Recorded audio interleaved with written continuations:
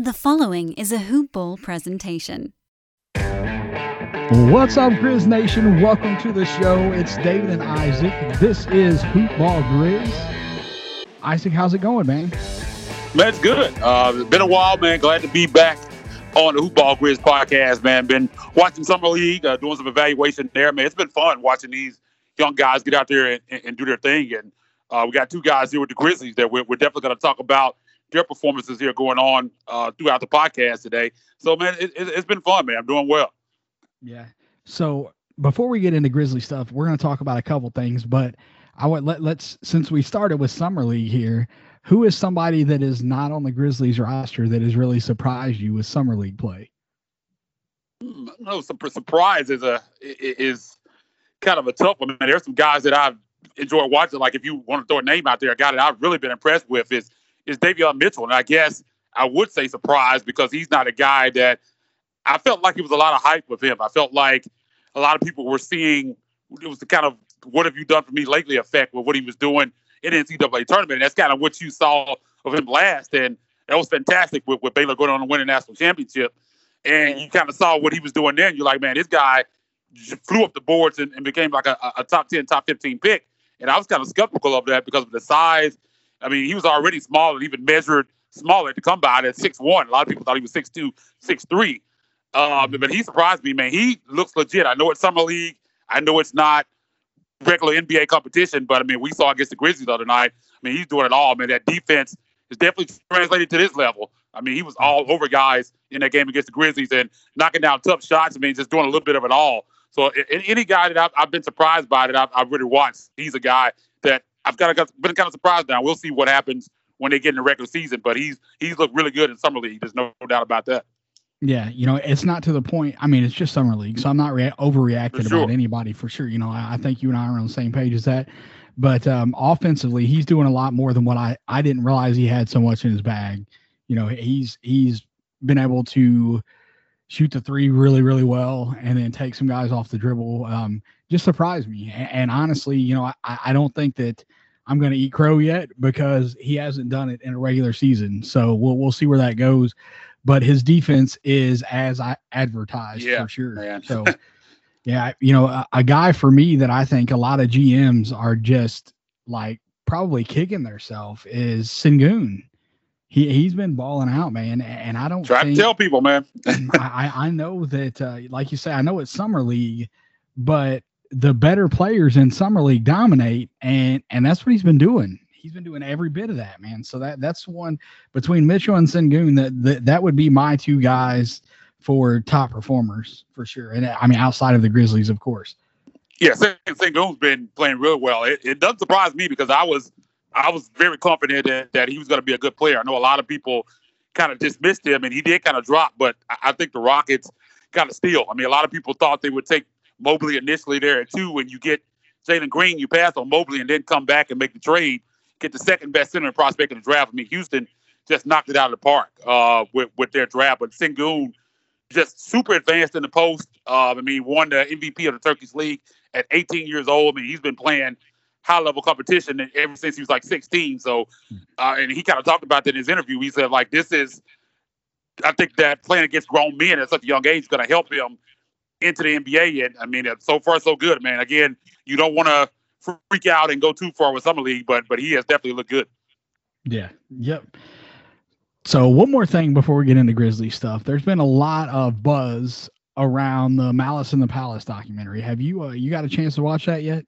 I have, man. It's fantastic. And I'm a big fan of these sports documentaries. It's like, because I remember watching that live as a youngster, watching that game live. And I always love these documentaries when you think back to when you were watching the games live and then you see all of this stuff going on behind the scenes that you don't get when you watch on TV, all the pregame stuff when they're coming to the game, the stuff in the locker room, stuff at halftime. And then when you get into the actual scene that happened, just so much stuff going on that you weren't privy to watching it on television. I mean, it was very well done, man. I think this is one of the best of these type of documentaries that I've seen, man. And it was fantastic. I mean, I probably watch it a few more times for sure, man. I enjoyed it. Actually thought about watching it right again after I ended. I was like, man, this was so good. I could watch this again right now. So I really enjoyed it. I thought it was really well done. I'm definitely gonna go back and watch it a second time because I feel like there was a ton packed in there, and I think I missed some things. But I loved how the story was more focused on showing how good the Pacers were. Yeah. With that team and Artest and Jermaine O'Neal, the trade for Steven Jackson. What I wish would happen is, there's been over last year, there were a lot of when the fans started getting back into the arenas, we saw the popcorn incident with Russ, just different stuff where fans are feeling like they can do whatever they want to these guys. And I feel like the NBA should just have a loop of the first dude that Steven Jackson laid into when he got into the stands, and just play that for the crowd. Be like, hey, in case you were wondering what's going to happen if you try to start something with one of these dudes, this is what this could be you. Because Steven Jackson clobbered that dude, man. I mean, it was square. He comes running up and just full force. I'm like, whoa. Yeah. I didn't remember that punch from, watching it back in the day, but, going back and watch that documentary, they showed it a couple of times, and I'm like, holy crap, he freaking drilled that dude. But it's people so often, the media story about these $1 million crybaby. I was getting so mad. I was like, oh my God, they're still humans. I don't care how much money they make to play a game. They're getting paid that much money to play a game because they're the best in the world. That doesn't give you the right to treat them as anything other than what they are, which is human. And exactly. Yeah. So I don't want to see anything like that ever happen again. I don't know that we will because of the way I don't think it will. Is. Yeah, it's different now. It's the media story would be significantly different at this point than what it was then, for sure.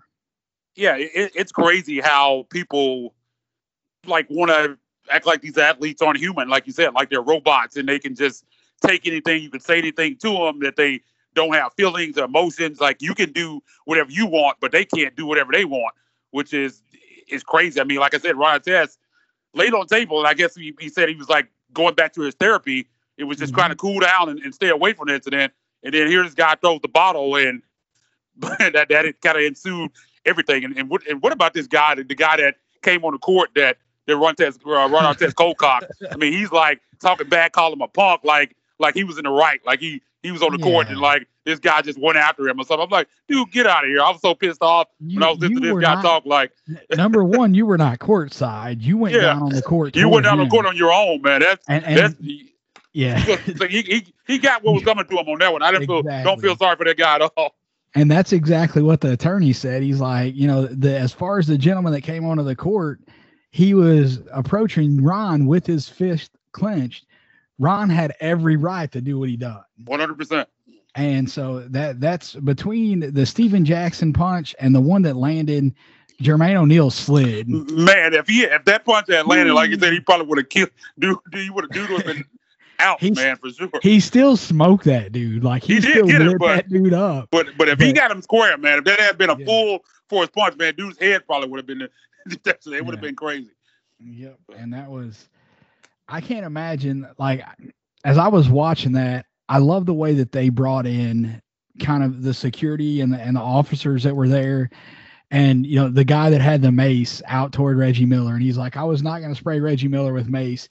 But can you imagine what kind of mindset that dude's in there? He said they had like 3 officers in the entire building. I know, that is insane. I couldn't believe that when they said that. There's no way that would happen in today's game. Yeah, I mean, have 2 or 3 no police officers in the arena, but I mean, that's crazy. I was like, how do you in Indiana and don't know who Reggie Miller is? That was pretty wild to me. Like, how does that guy not know that's Reggie Miller, man? Yeah, but that I was just like, I love. They done a fantastic job. If you have not watched it, it's on Netflix. Just search Malice in the Palace, and it'll bring it up. It's a great documentary, and whoever. I should have wrote down in my notes here who put that together. Do you know who put it together? No, I'm not sure. But one thing I do want to say about another thing that I felt was great about it, and maybe I knew this at one time, but forgot. But the relationship between Ron Artest and Jermaine O'Neal, and kind of how that lingered on. Jermaine O'Neal said even to this day that he still kind of has some resentment toward Ron Artest. I wasn't aware of that, or at least if I was, I forgot. I didn't even know they kind of had that dynamic when they were playing together. I mean, they talked about in the locker room where they had to be separated and they tried to arrest Jermaine O'Neal. He was like, I'm not going anywhere with you. You call my lawyer. So I didn't even know about all the stuff that happened after the game in the locker room between Jermaine O'Neal and Ron Artest, and he kind of blames Ron Artest for that whole incident. So that was kind of interesting revelation that I didn't know about.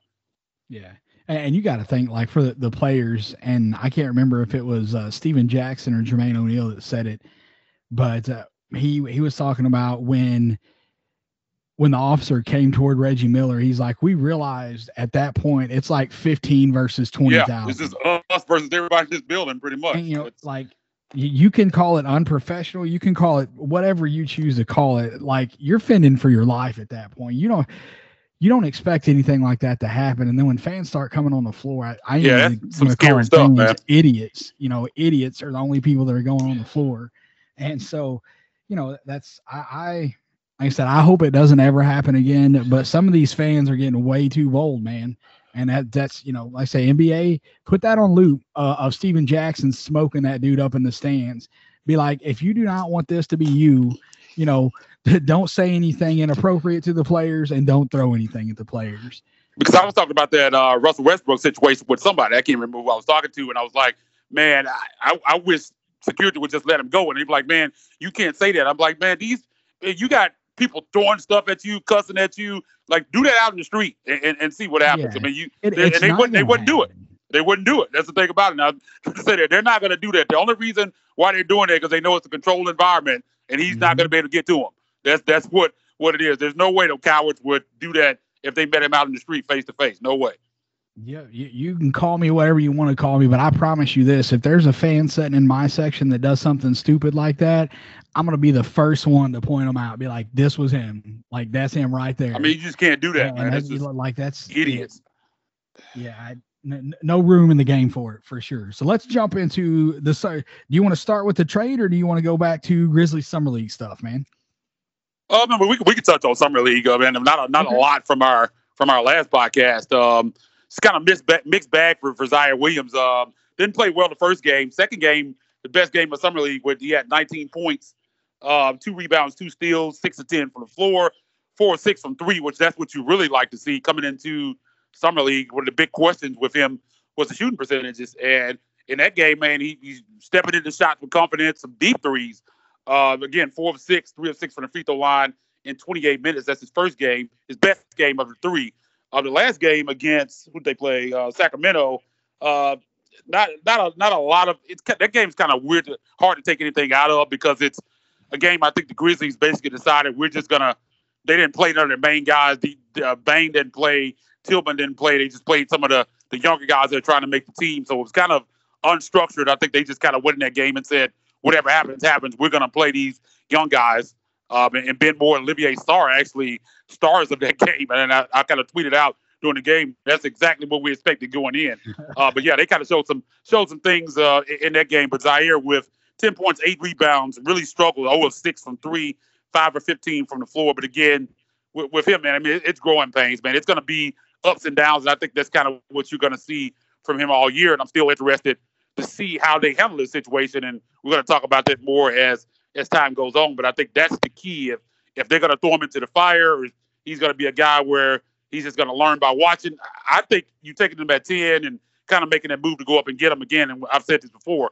I think they should throw him into the fire, man, and see what he's got. I mean, you're going young. You've kind of proven again, triple down on the fact that it's long term, and that's the vision. So if you're going with that and you're not specifically keying in on wins and losses this particular season, then I think you should give him all the rope to go out there and see what he can do.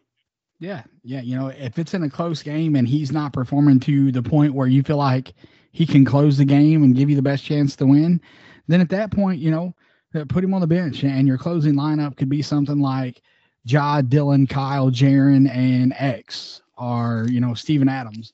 I don't know that Adams is in there to close games just because of his free throw shooting. I think a lot of that's going to be matchup dependent. But, yeah, I think rip the Band-Aid off. Let's go. You know, either make it or break it. And getting in there, learning the speed of the game, learning building the chemistry with your teammates. All of this stuff is going to be important for the Grizzlies moving forward. And Kleiman has said on multiple occasions, you know, this is a couple-year deal with him.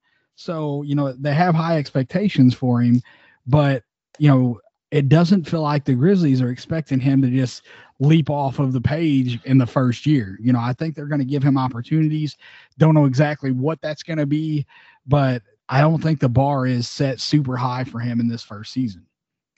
No, and I think they made that clear, and I wish more fans would get on board with that, because I think a lot of people are still upset about the pick, and I understand with them making the move. You get rid of JV, who was an extremely popular player among the fan base. You move up, and you're thinking you got guys like Bouknight on the board, you got Moody on the board. You can even go with guys like Sengun. There were a lot of talent and a lot of guys that you expected to be able to contribute.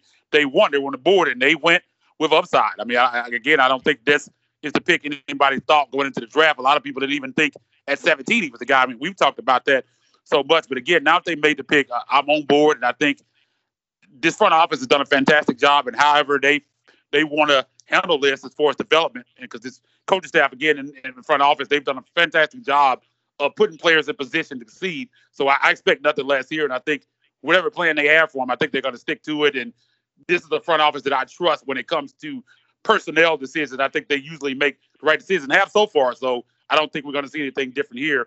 But watching throughout the season, that's going to be key. But I think he's going to get his opportunities. I think moving Grayson Allen opened up some more minutes on the wing. Was you talking about Bane or Melton and even Zion Williams? We might probably see some time at the 2. I think that's kind of those type of moves were made for long-term success. And again, I think Zaire is going to get his opportunities this year, and hopefully he can succeed. I mean, you see something defensively, I think it is even more offensively. I think defensively we've seen some things in Summer League that give me hope, definitely on that side of the ball. And again, 4-6-3, you definitely like to see that. So I'm intrigued, man. I'm excited about it, and I think if he reaches that ceiling, man, he's the prototypical player to put in between Ja and Jared, and that would be fantastic, man. Could create a new big 3 here into the future. So front office got their man. I mean, been watching him since high school, so I'm not mad at the pick anymore. In the moment, we've talked about it. I was pissed. There's no doubt about it in that moment, but I'm on board with it now, and I'm excited to watch it and cover him, and hopefully he grows into that player that we all, and reaches that ceiling that we all think he can. Yeah, same thing for me. You know, I was mad when they made it because of the guys that were on the board, but now he's a Grizzly, so I will still critique him. You know, when he does things wrong, I'm fine to point those things out, but I'm never going to wish anything but success for him because he's a Grizzly now. You can't go back and change the pick. You just move forward. You know, he's flashed some stuff. Again, it's Summer League, and I think that we can't stress that enough that it is only Summer League. Darko in, I believe it was the second Summer League game. No. How many did they play? They played 3. They played 3. Okay, yeah. So it was after the third game when they didn't start any of the, you know, Bane, Tillman. Yeah, it was game against Sacramento. You know, he was talking about these guys had like one practice. So you go out there and you look for them to execute specific things. Us as fans, we watch this and we see guys like Aldama, who they moved up into the end of the first round to get. We see that he's struggling, shooting like 9% from the field in these games. And I see a lot of people rolling over on him already. Oh, I know people are killing him, man. And I'm like, dude, it's Summer League. You don't know. You have no idea how good this kid's going to be or how bad this kid's going to be. You may have a feeling that he's going to be bad because he's not played well in the Summer League, but this is literally his first 3 games as a pro. There's going to be a learning curve. Some guys can jump right in and take off. Some cannot. And because of the conference that he played in, I think that is going to be, it's going to take him a little bit of time to get that speed. And you and I talked about it kind of, you know, between the two of us, you can tell that it's a little bit of nerves out there because the ball, as soon as it's hitting his hands, he's looking to get rid of it. He short-armed a lot of stuff. There was one play, he got the ball in good position in the paint, and he done good footwork, turned to do a little jump hook. Yeah, and I remember that play. Missed it, like airballed it. It was awful. And I'm like, oh man, the footwork was not bad. The shot was awful because it looked rush. And that's a lot of what you're seeing from him. He's had some really good looks at three that he passed up on. And I think some of that is confidence. But, while there's not a ton of positive that you can see from him in the summer league right now, it's entirely too early to give up on him for sure. Yeah, I mean, you look, the numbers are bad. There's no doubt about these 3 of 29 overall from the field, or 14 from three. He is 6 of 6 from the free throw line. So if you want to give him a bone and give him a positive, that's a positive. But this guy can shoot better than that. I mean, 37% from three on 5 attempts per game in college. And you talk about that learning curve. That's a big jump to go from the Patriot League. I mean, that's a low-level D1 league. And you talk about stepping into summer league and even to the NBA. There's going to be a learning curve with him. And I think the game is just too fast for him. And I think mentally, you can even see it. Like when he's, like you said, when he catches the ball, you can just see it's like a hot potato. He's ready to just put it up. And I think his mind is trying to catch up with the speed of the game, and it's just not matching up. Whenever they line up, I think he's going to be fine. You see some potential. I mean, he can move for a big guy of his size.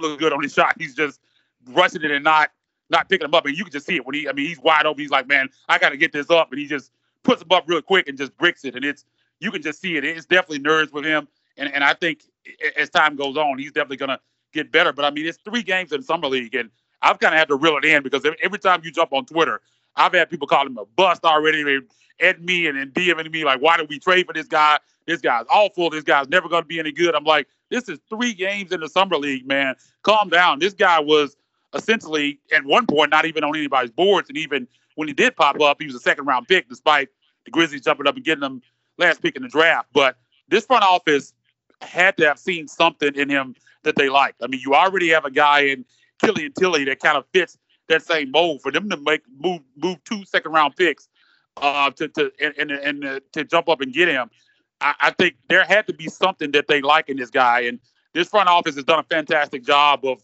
picking personnel, like we said. So I'm not going to give up on this guy this quickly, and I'm pulling for him. We talked with his assistant coach and guy that's in his inner circle, Ivo Sabovic, here on the Hoop Ball Grids podcast, and just a great story, man. He seems like a great kid, and I think he wants to be good, and I think he's going to put in the effort to be good. But again, it's 3 games in summer league. Calm down. I think he's going to be fine, man, but you got to give this guy time. Coming in out of the Patriot League, man, that's a big jump, and I expected it to be kind of a struggle for him early. We've seen that here, but, I mean, it's, again, man, 3 summer league games, man. Give it time. Give it time. There was one play in the Kings game where Davion Mitchell got switched on him, and he was a ball handler. He handled it well. Was it like, is it sad to say that, like, his highlight is not turning the ball over when he's getting pressured by a guard? Yeah, it's tough to say, but you look, there are things that you can definitely pick out and see. There's been a couple times where he grabbed the rebound and took off on the break. He can handle the ball well for his size. It's just about getting that speed down. And I'm hoping that they play tonight. Is it Chicago that they play tonight? Yeah, Chicago late, man. 9 p.m. on ESPN3 late night. Also play tomorrow night against the Clippers at 8 p.m.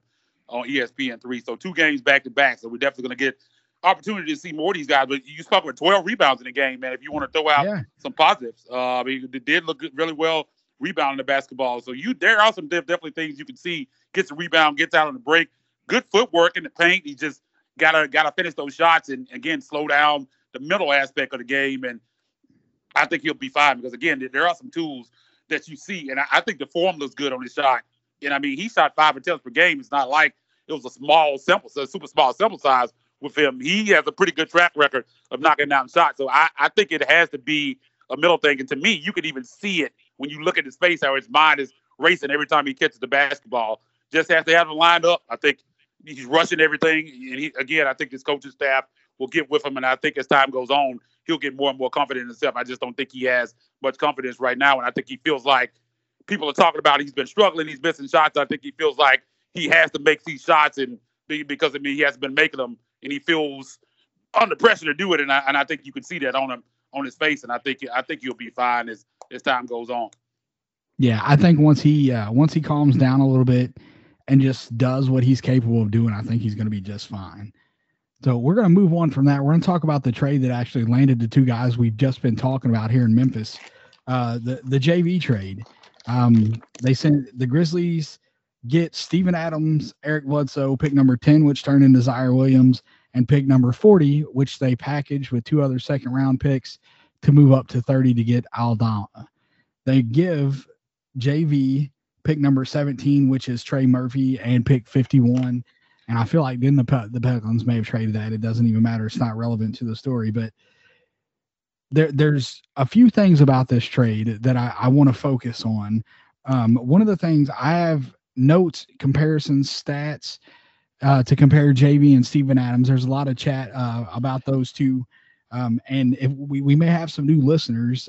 My buddy Lyle over at the New Orleans Pelicans podcast for Hoopball, he said that Steven Adams has a following and that wherever he's at, we will get some new listeners from. Cool.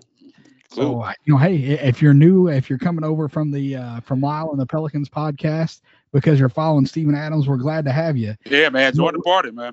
Yeah, we haven't really broke this trade down. We talked about it a little bit, but we didn't really go into depth. We were trying to wait and see what happens with Bledsoe.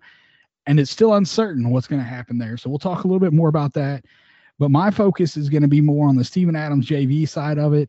And then there's something that's been I see a lot of confusion with the Bledsoe contract. So Isaac he knows about that. He knows it inside and out. And he's going to cover that. And he'll have some stuff about JV and Steven Adams. Number one in this trade, the best player in the trade was hands down, without a doubt, Jonas Valanciunas. I think everybody agrees on that. JV was the best player in this trade, and he went to New Orleans. This trade was not about getting Steven Adams. It wasn't about Bledsoe. It was about moving up to 10 so they can get Zaire Williams. And I think that it's going to be a wait and see trade. In a few years, if Zaire Williams is not able to put it all together and he ends up going overseas to play ball, then at that point we can say, okay, this was a bad trade for the Grizzlies. But right now we don't know that. Short term, is it going to affect the Grizzlies in the win-loss column? I believe that it is. I don't see that there's any way that the Grizzlies win as many games as they did last year. I hate to even doubt Ja Morant because he somehow just seems to will his way to victory. But I think that they will miss JV. I think that that's going to be a huge hole.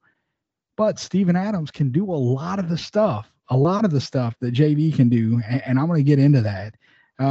So the Steven Adams trade, the Grizzlies owe him $35 million over the next 2 years. Yeah. So that gives them a little more control. JV was a free agent at the end of this season. The Grizzlies were not planning on retaining him, so they made this move. $35 million is a lot, but based off of what the Grizzlies done in this draft, their window wasn't going to be next season anyway, so they don't mind not having a salary cap. JV, man, I've been saying this. I would say not the season that he got traded over, but the following season, I said it from then. Even when they signed him to that contract, I'm like, he is not a long-term piece. He will not finish this contract in Memphis. He will be moved, and that's exactly what happened. So the goal of this trade is to get Jaren more time at the 5, or maybe you can develop one of these other guys that they have on the roster into the starting 5, because I'm on the page. I've said it multiple times on this podcast that I don't believe that Jaren is a true 5. Yeah, but maybe we see the growth from Aldama, and he's the future starting 5. Our X was fantastic last year, and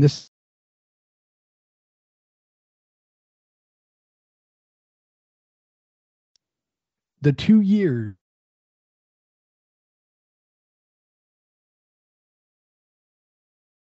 good big. He's a great replacement for JV. When you're talking about, what they're able to do, is he going to score the ball as well as JV? Absolutely not. He will not. He's never in his career scored the ball like JV. That's not going to change with him coming to Memphis. But he's going to be able to do a lot of stuff for the Grizzlies. So offensive rebounding is a huge thing that JV brought to the table. Adams has been in the top 10 in offensive rebounds for the last 5 seasons. He's finished second twice. JV only finished ahead of Adams in offensive rebounding one time. That was last season.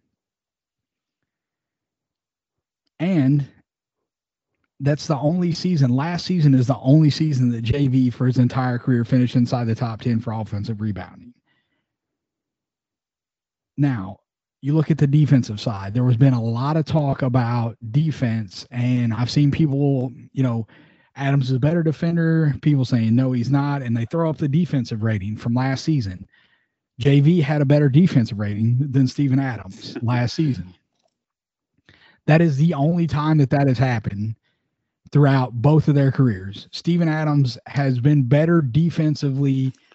He's had a better defensive rating every single year comparatively to Jonas Valanciunas. So the team matters.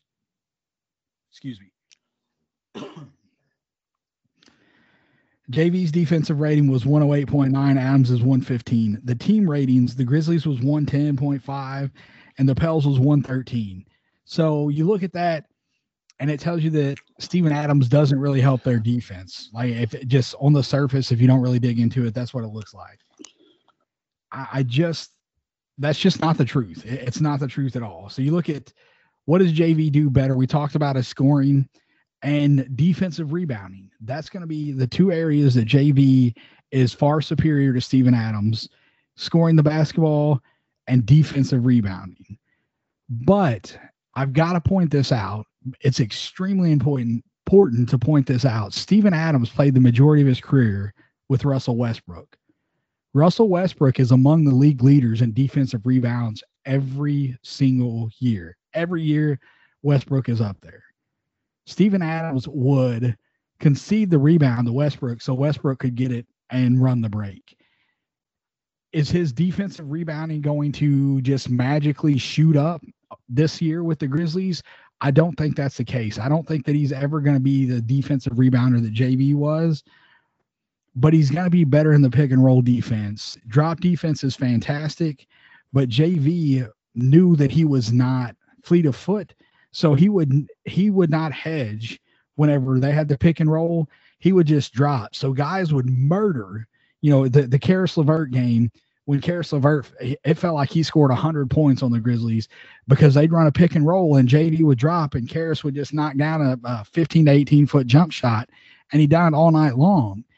Steven Adams is a little more fleet of foot. He's going to be able to hedge a little bit and get back. Are there going to be cases where that, causes problems? Yeah, there will be. There's going to be times when the offense is able to manipulate the defense and get what they want. But overall, defensively, Steven Adams is going to be an improvement there. We talk about paint protection from a big. That's what you want. Steven Adams was 2 points better in the paint than JV whenever it comes to defense last year. I got all my stats, stats.nba.com. If you want to go check it out, you can double check me. If you find something that is different than what I'm reading you can tweet at me and let me know. I'm on Twitter at dwill2111, but I spend a lot of time looking this stuff up. So there's a lot of things that we're going to miss from JV, but I really, truly believe that a lot of these people that are mad because it's Steven Adams and the Zebo thing, you're gonna fall in love. You're gonna fall in love with Steven Adams because of what he brings to this team. And Ryan on Twitter, he shared a video of Steven Adams is the toughest man in the league. It's like a 10-minute video on YouTube. I recommend you go check it out. You get a lot of look at his personality. I just think he's going to be great with the fans, with the media. Can't wait for him to get here and see what happens. I don't think the hole is going to be as big as what a lot of people are thinking between the two. Yeah, I agree. And to your last point, I definitely think 2 or 3 games down the line, he's going to become a fan favorite. They're going to love him. He's going to be great with us. The media, he's funny.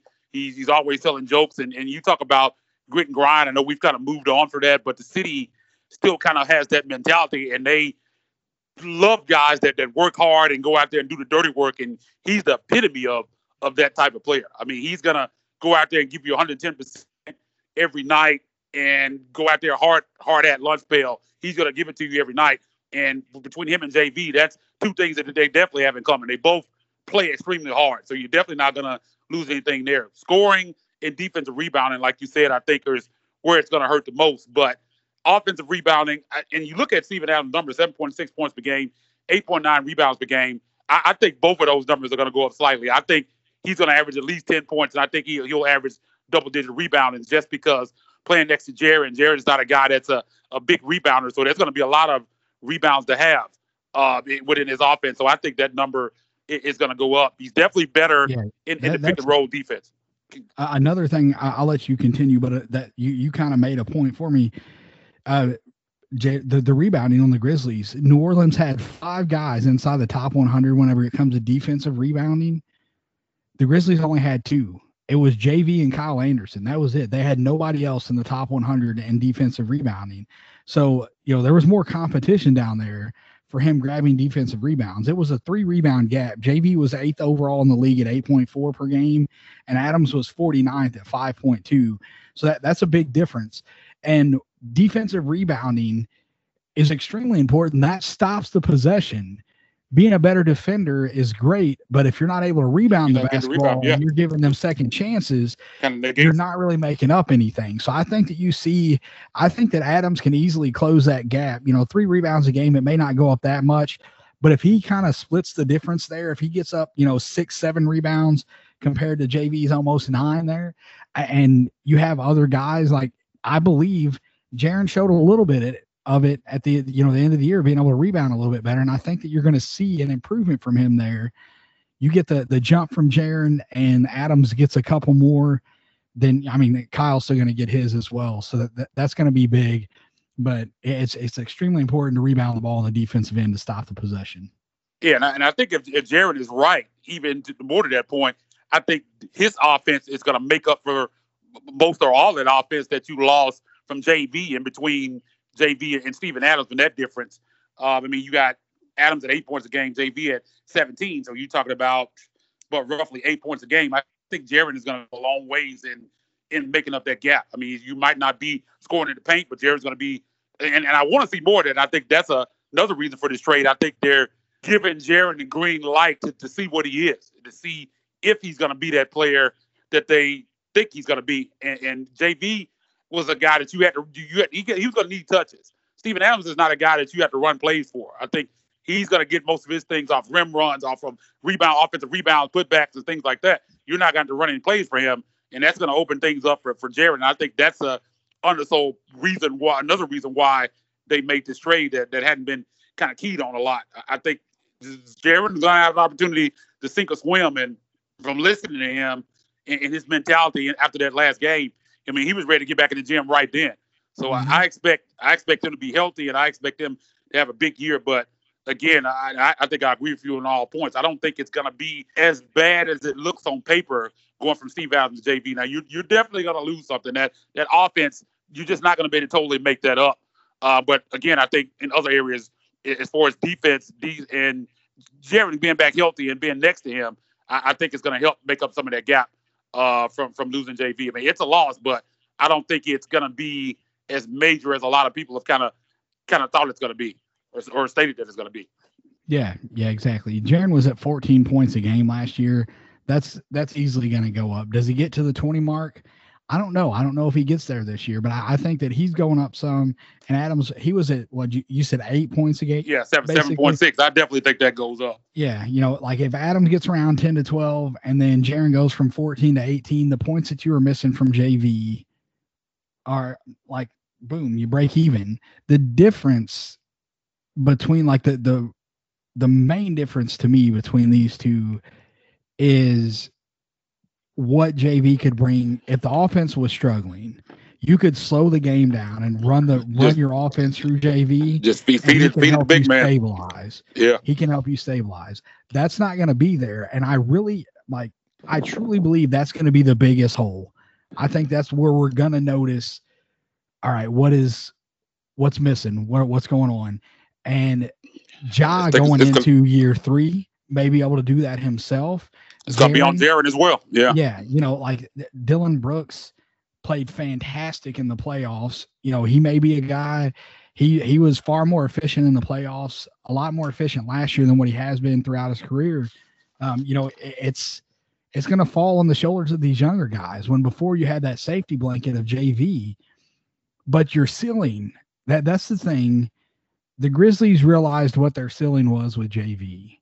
And that's you're looking probably middle of the pack at best, 4, 5, 6, 7 seed somewhere in that area, and not a true championship contender. And I just don't think, and I also don't think it just wasn't Taylor Jenkins' vision of this offense and kind of how they want to play. I think JV kind of, and this is not a negative because I mean this is just how it was when they had him in the lineup, but I think he just kind of bogged things down. I think they want to play a little bit more open and not have a guy inside that you have to get touches to throw it down into him. I think they want the lane open up, and I want to see Jared. We saw a lot of that, especially in his first year, playing a lot more in the paint, and hopefully he goes back to that. I love his 3-point shooting, and it's great that he can play on the perimeter, but I want to see him on the inside more. I'm not, even in saying that, I'm not a big fan of the idea of JV as a permanent 5 long term. I just think he's better at the 4. I think that playing him at the 5, I think takes something away from his game. Now, I wouldn't mind seeing him closing in the 5, and I think we'll probably see a lot of that coming up this season with Adams out of the game. And I think Jared at the 5 to close the games. But as far as being a center, a true center, I'm not a big fan of that. I know a lot of people are, and I just don't think that's the best use of his talents. I think that kind of takes something away from him playing on the inside, especially you have to give up a lot of effort on the defensive end trying to guard guys that's stronger than you.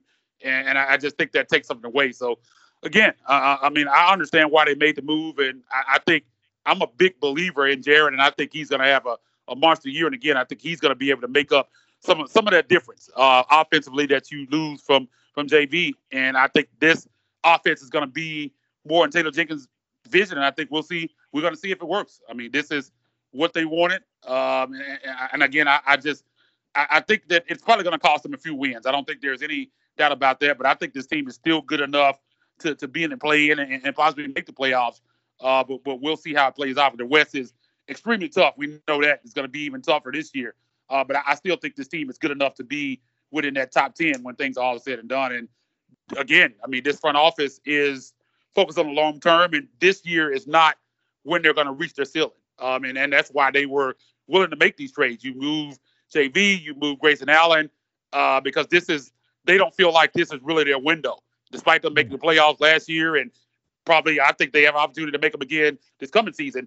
When they make this is not when they're going to make their big moves. So making these moves long term, they were able to get up and get their guy in Zion Williams. And that's what this trade was about. It wasn't about getting Steven Adams. It wasn't about Bledsoe. You hear a lot of fans saying, man, why did they want these guys? It's not necessarily that they looked at it like, we want Eric Bledsoe, we want Steven Adams. That's not what this was about. This trade was going up to get 10 to get Zion Williams, and that's the point of this trade, and it was a long-term move. And again, I mean, it's going to play out in real time, and we can look back a couple of years, like you mentioned earlier, and say this was a mistake. But hopefully that's not the case, and hopefully Zion Williams catches up with that tremendous amount of potential that he has, and he ends up being a big-time player in this league, and because that's the reason why they made this move.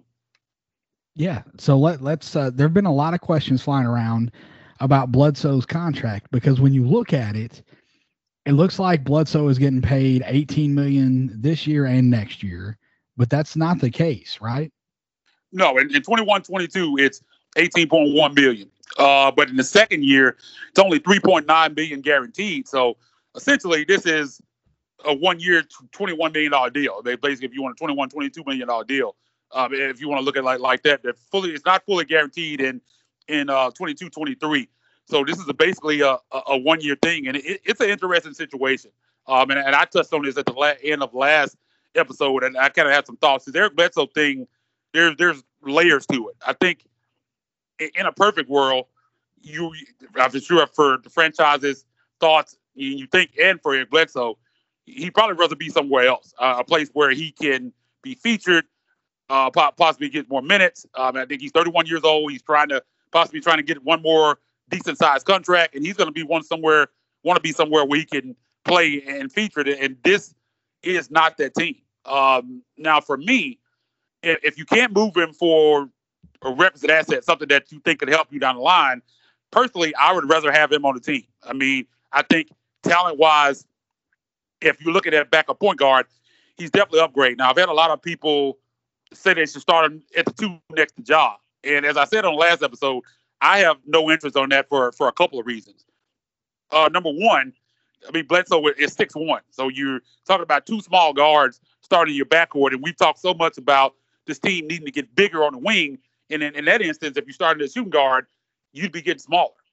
And you just went out and made a trade. You moved Grayson Allen to kind of open up more minutes on the wing for DeAnthony Melton and Zaire. You draft Zaire Williams, open up more minutes for DeAnthony Melton and Desmond Bane at the 2. And if you bring in a guy that's 99% only going to be here for 1 year, and you start him at the shooting guard, you're taking minutes away from those other wings where you just made a move to try to clear that up. So you theoretically could give him Grayson Allen minutes at the 2, but then you'd be right back in a situation where you were starting a guy that's not a long-term feast for your roster. So that doesn't really make any sense to me, and it doesn't go within their vision. The other option is for him to be the backup point guard. And the thing about that is, we see Bledsoe averaged, how many minutes did he average last year? Got it here somewhere, 29.7 minutes per game. You're not going to get that here at the backup point guard. I mean, you could play some backup point guard. I think Tyus Jones averaged 17.5 minutes a game. So you can get those minutes, and you probably steal some minutes here and there with other guys on the floor at the 2. But I don't know if Bledsoe's going to be happy with that. As I said, I think he wants to be somewhere where, I'm sure, and he hasn't said any of that. We haven't heard anything from him, but you're just making educated assumptions that with him being 31 years old and up for a contract next year, he's going to want to be somewhere where he can really be featured, and that's just not going to happen here. If he's willing to accept that backup point guard role, I want him here. I mean, I think it's a upgrade, and at that point, it allows you to move Tyus for other assets that can help you long term. I think it would be fantastic. I just don't know, and I'm not sure if he's going to be happy with that role. Now, again, we haven't heard anything from him on this since the trade. I mean, Chris Haynes came out immediately and said Bledsoe wasn't long for this roster. So we'll see what happens. But if he's here and he's willing to accept that backup point guard role, I'm 100% for it. But if he's going to be a malcontent, and we've kind of seen that with him before in Phoenix, tweeting out he doesn't want to be here, so he kind of has a history of being a guy that can be unhappy in certain situations. You definitely don't want that in the locker room, and there's just no reason to bring in a guy that's going to be here short-term anyway that's going to cause any kind of problems like that.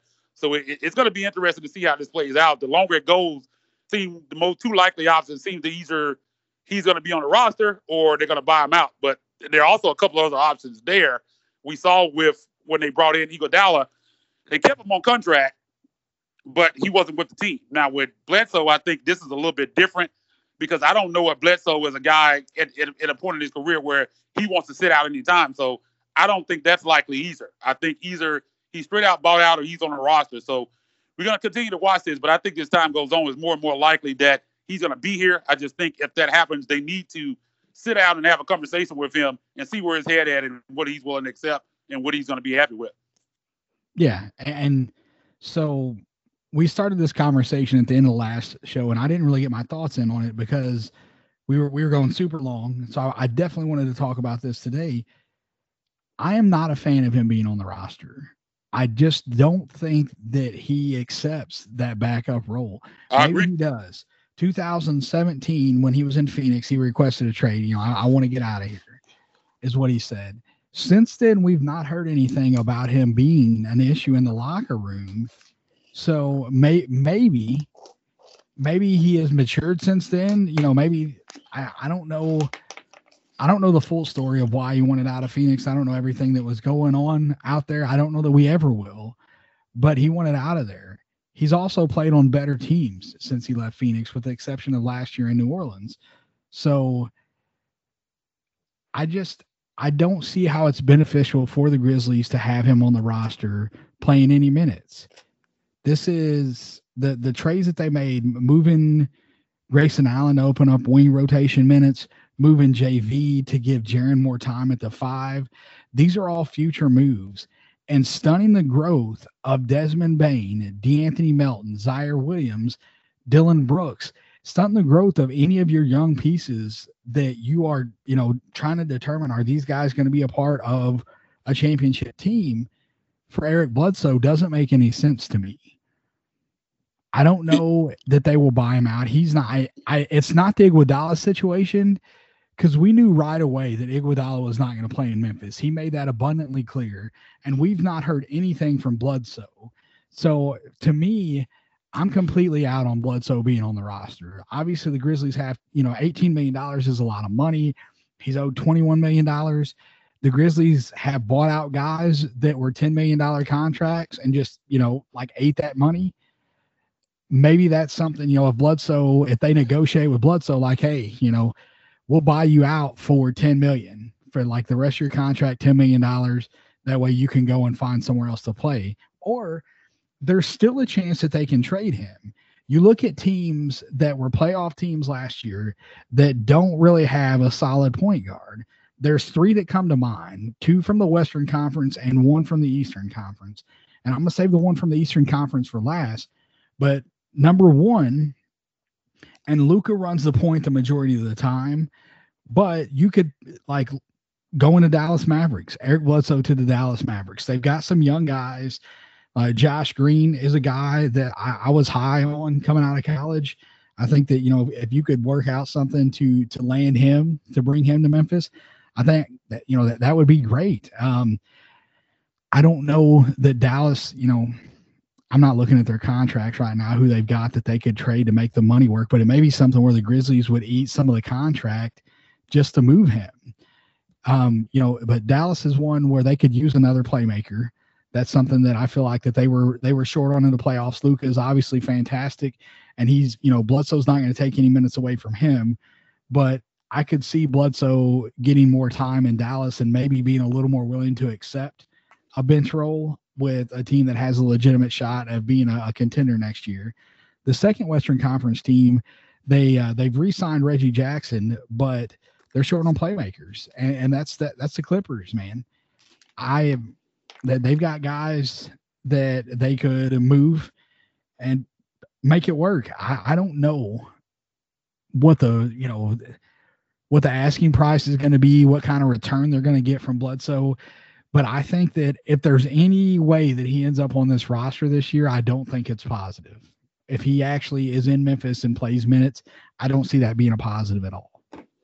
Yeah, I mean, the only way that I would want him on the roster, as I said, is if he would accept that backup role, that 17, 18 minutes a game. And I agree with you. I just, even though he hasn't said this himself, I just don't see him being happy in that role. Me putting myself in his shoes, it doesn't make a lot of sense for him, and it doesn't make a lot of sense for the Grizzlies. I think if he accepts that role, I think if he's Grizzlies, you look at it like, well, Tyus is probably not a long-term player on this roster either. I think he's probably going to be moved at some point before 22-23, regardless of whether this Bledsoe thing plays out. I got a feeling that he's not long for this roster either.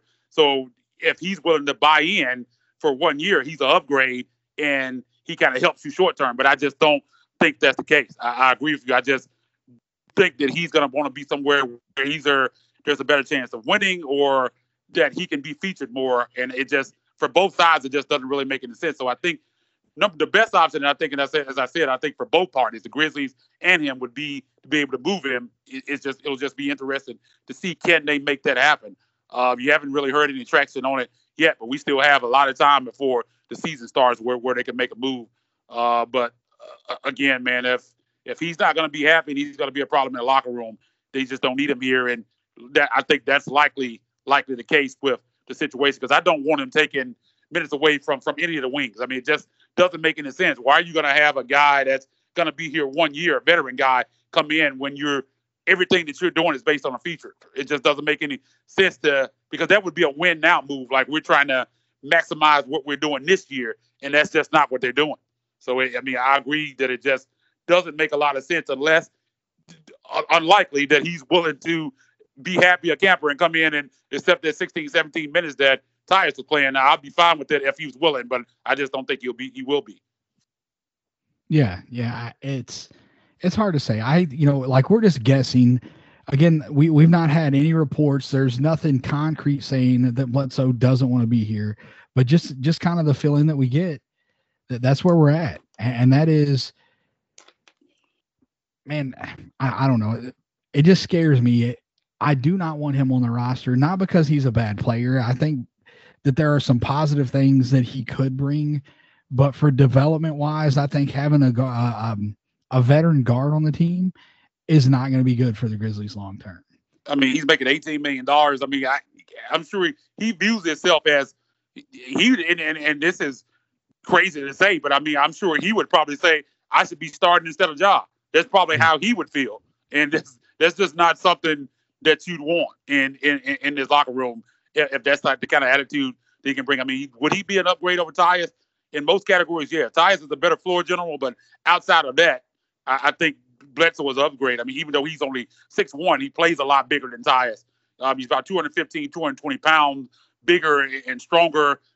Just does a lot of things. I think defensively, definitely better than Tyus. I mean, he's a tremendous defender. And three-point shooting, people have talked about his shooting. I mean, he shot 34.1% from three on 5 attempts a game. You hear people talk, they act like he shot like 18%.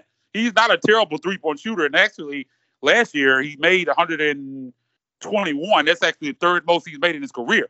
And he's a career 33.7% three-point shooter. So he actually shot the basketball better than he has for his career last year. So 34% is not fantastic, but it's not awful either. So, I mean, numbers-wise, I mean, he could help this team. It's just whether he's going to be willing to accept that role. And it's going to be a much smaller role than he's probably ever had in his career. And I just, at this point, especially when he's trying to get another contract going into after this season, I just don't think that he's going to be happy in that role on a team that's on the low end of the playoff spectrum. I just, behind a young guy like Ja, who's a budding superstar, just doesn't make a lot of sense to me.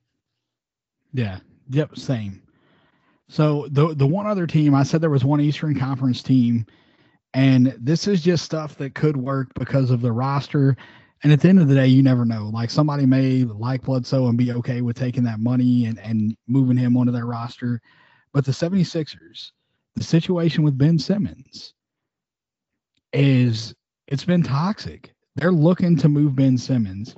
The longer this discourse goes on between the two of them, I think the lower his value goes. Yeah, they got some crazy amount of it. They're going to have to come down off of that because there's no way you can bring him back into that locker room. And they say he's not even in contact with them, not answering their calls. They can't even get in touch with him. Yeah, won't talk to Embiid, won't talk to anybody with the 76ers. But salary-wise, Bledsoe and Kyle Anderson get you to the salary with Ben Simmons. That gives the Sixers two guys that are win-now guys. Kyle Anderson is a fantastic role player. As much as I don't want to see Kyle go, I don't know if he's a part of the future either. I think the front office, I think the coach likes him. I know what he brings. He can guard 1 through 5. He can handle the ball. His three-point shooting, he shot at a career high last year. I think he made more threes last year than he had in his entire career leading up to that. So Kyle's not a guy that I really want to see go, but that makes the money work.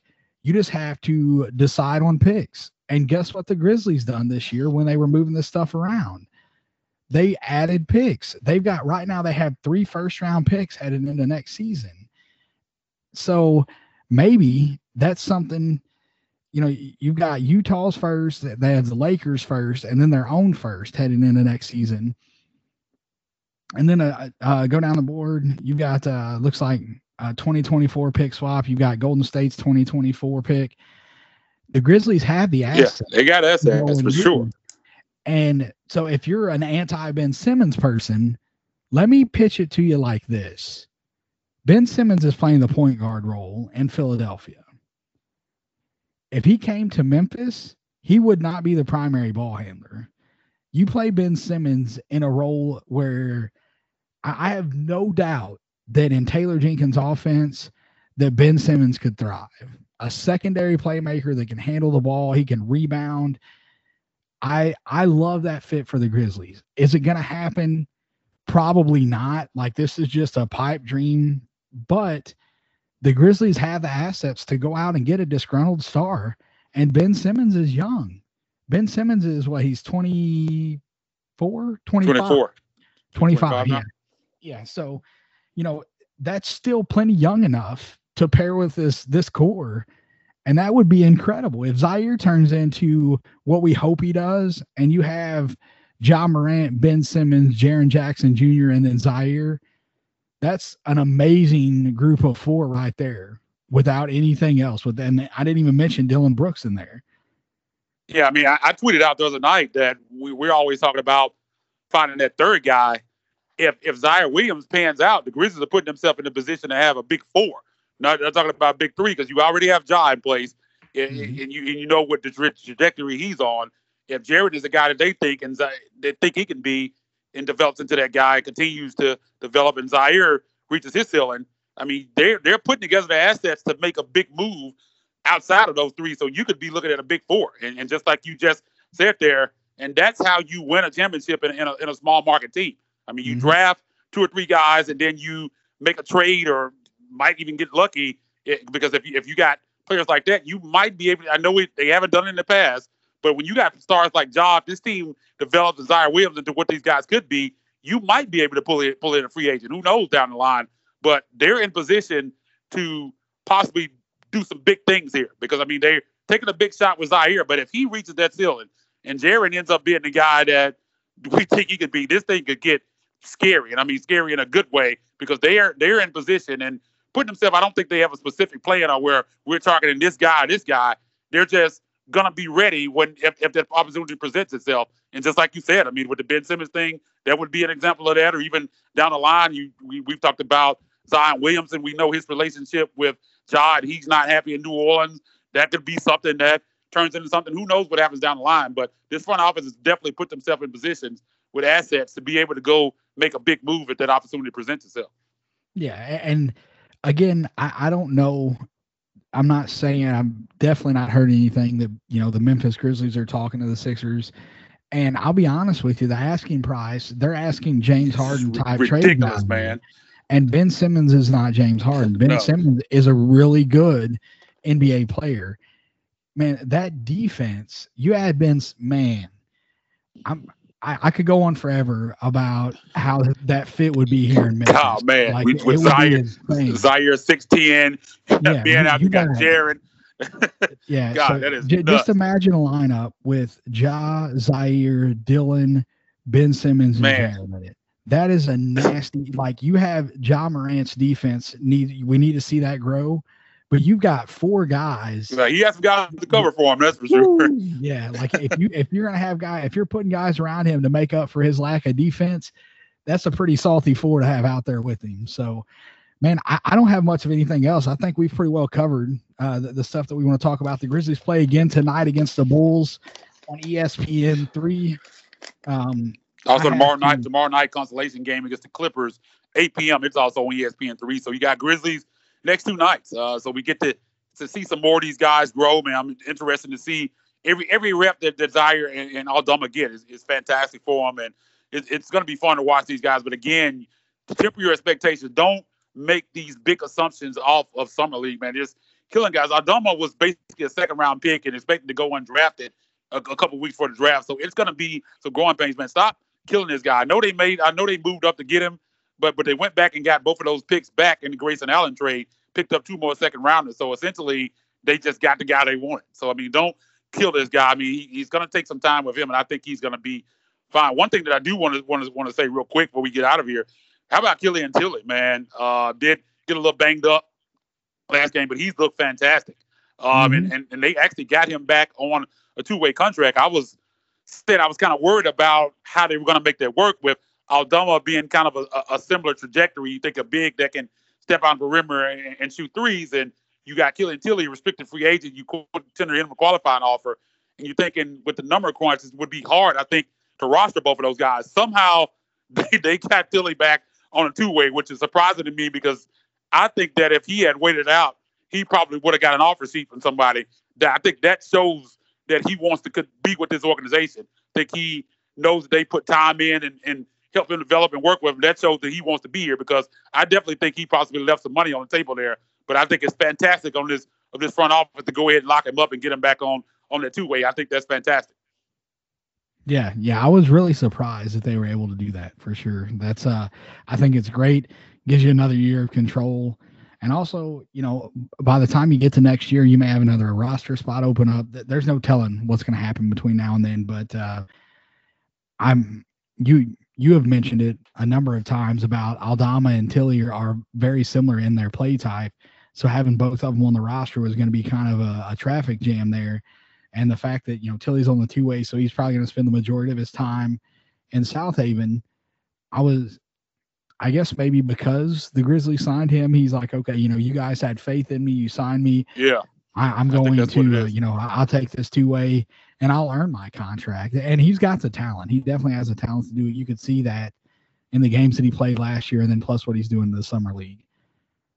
Man, I'm excited for this year, even though, like I said, I don't think that they're going to get back to where they were last year. I don't think they have as many wins. Maybe you still see a play-in. Maybe they make the playoffs, but I don't know. It's going to be fun to watch because we're going to get to see some of these young guys develop and see year 3 of Ja, get Jaren coming into the off season fully healthy. So he's just been working out.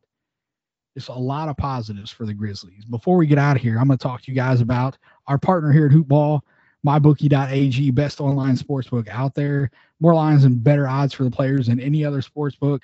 They have a 24-hour live casino, and it works in all 50 states. You go over there to MyBookie.ag, use our promo code Hoopball, and they will match your initial deposit 50% up to $1,000. So get over there, get some free money, start betting, start parlaying. Follow the guys over at Hoopball Gaming. They have been killing it with the baseball bets. I think my guy Devin is something like 68% win percentage so far in the season. So get over to MyBookie.ag. Again, the promo code is Hoopball. Sign up, get your initial deposit match, play with that money, and win. Isaac, you got anything else before we get out of here, man? Yeah, man. Just on that last point, I think this season is going to be about internal development, and I think more specifically with Jaren. Can Jaren take that next step? I think that's going to be the story of the season. So if we see the guys like Ja and Dylan and these guys continue to take another step, and Jaren gets closer to the ceiling and gets back to the guy that we think he can be, I think that's where you can see them finish something similar to last year. If guys kind of stay the same and Jaren kind of doesn't take that step forward, I think you could see them take a significant step back. And that's why this is going to be so fun to watch, because I think there's a lot of when you have young guys like this, you look forward to them continuing to grow. And I think each one of these guys, individual growth of all these young guys, is what's going to be fun to watch this season. So I'm looking forward to it, man. But other than that, man, you can get me on Twitter at Isaac_Rivals, ISAAC_Rivals. Make sure you go over to @HoopballGrizz. Give us a follow. You can find my man David Williams. You can find him on Twitter at HeWill2111. And other than that, man, we'll be back sometime next week. Until next time, we go. This has been a Hoopball presentation.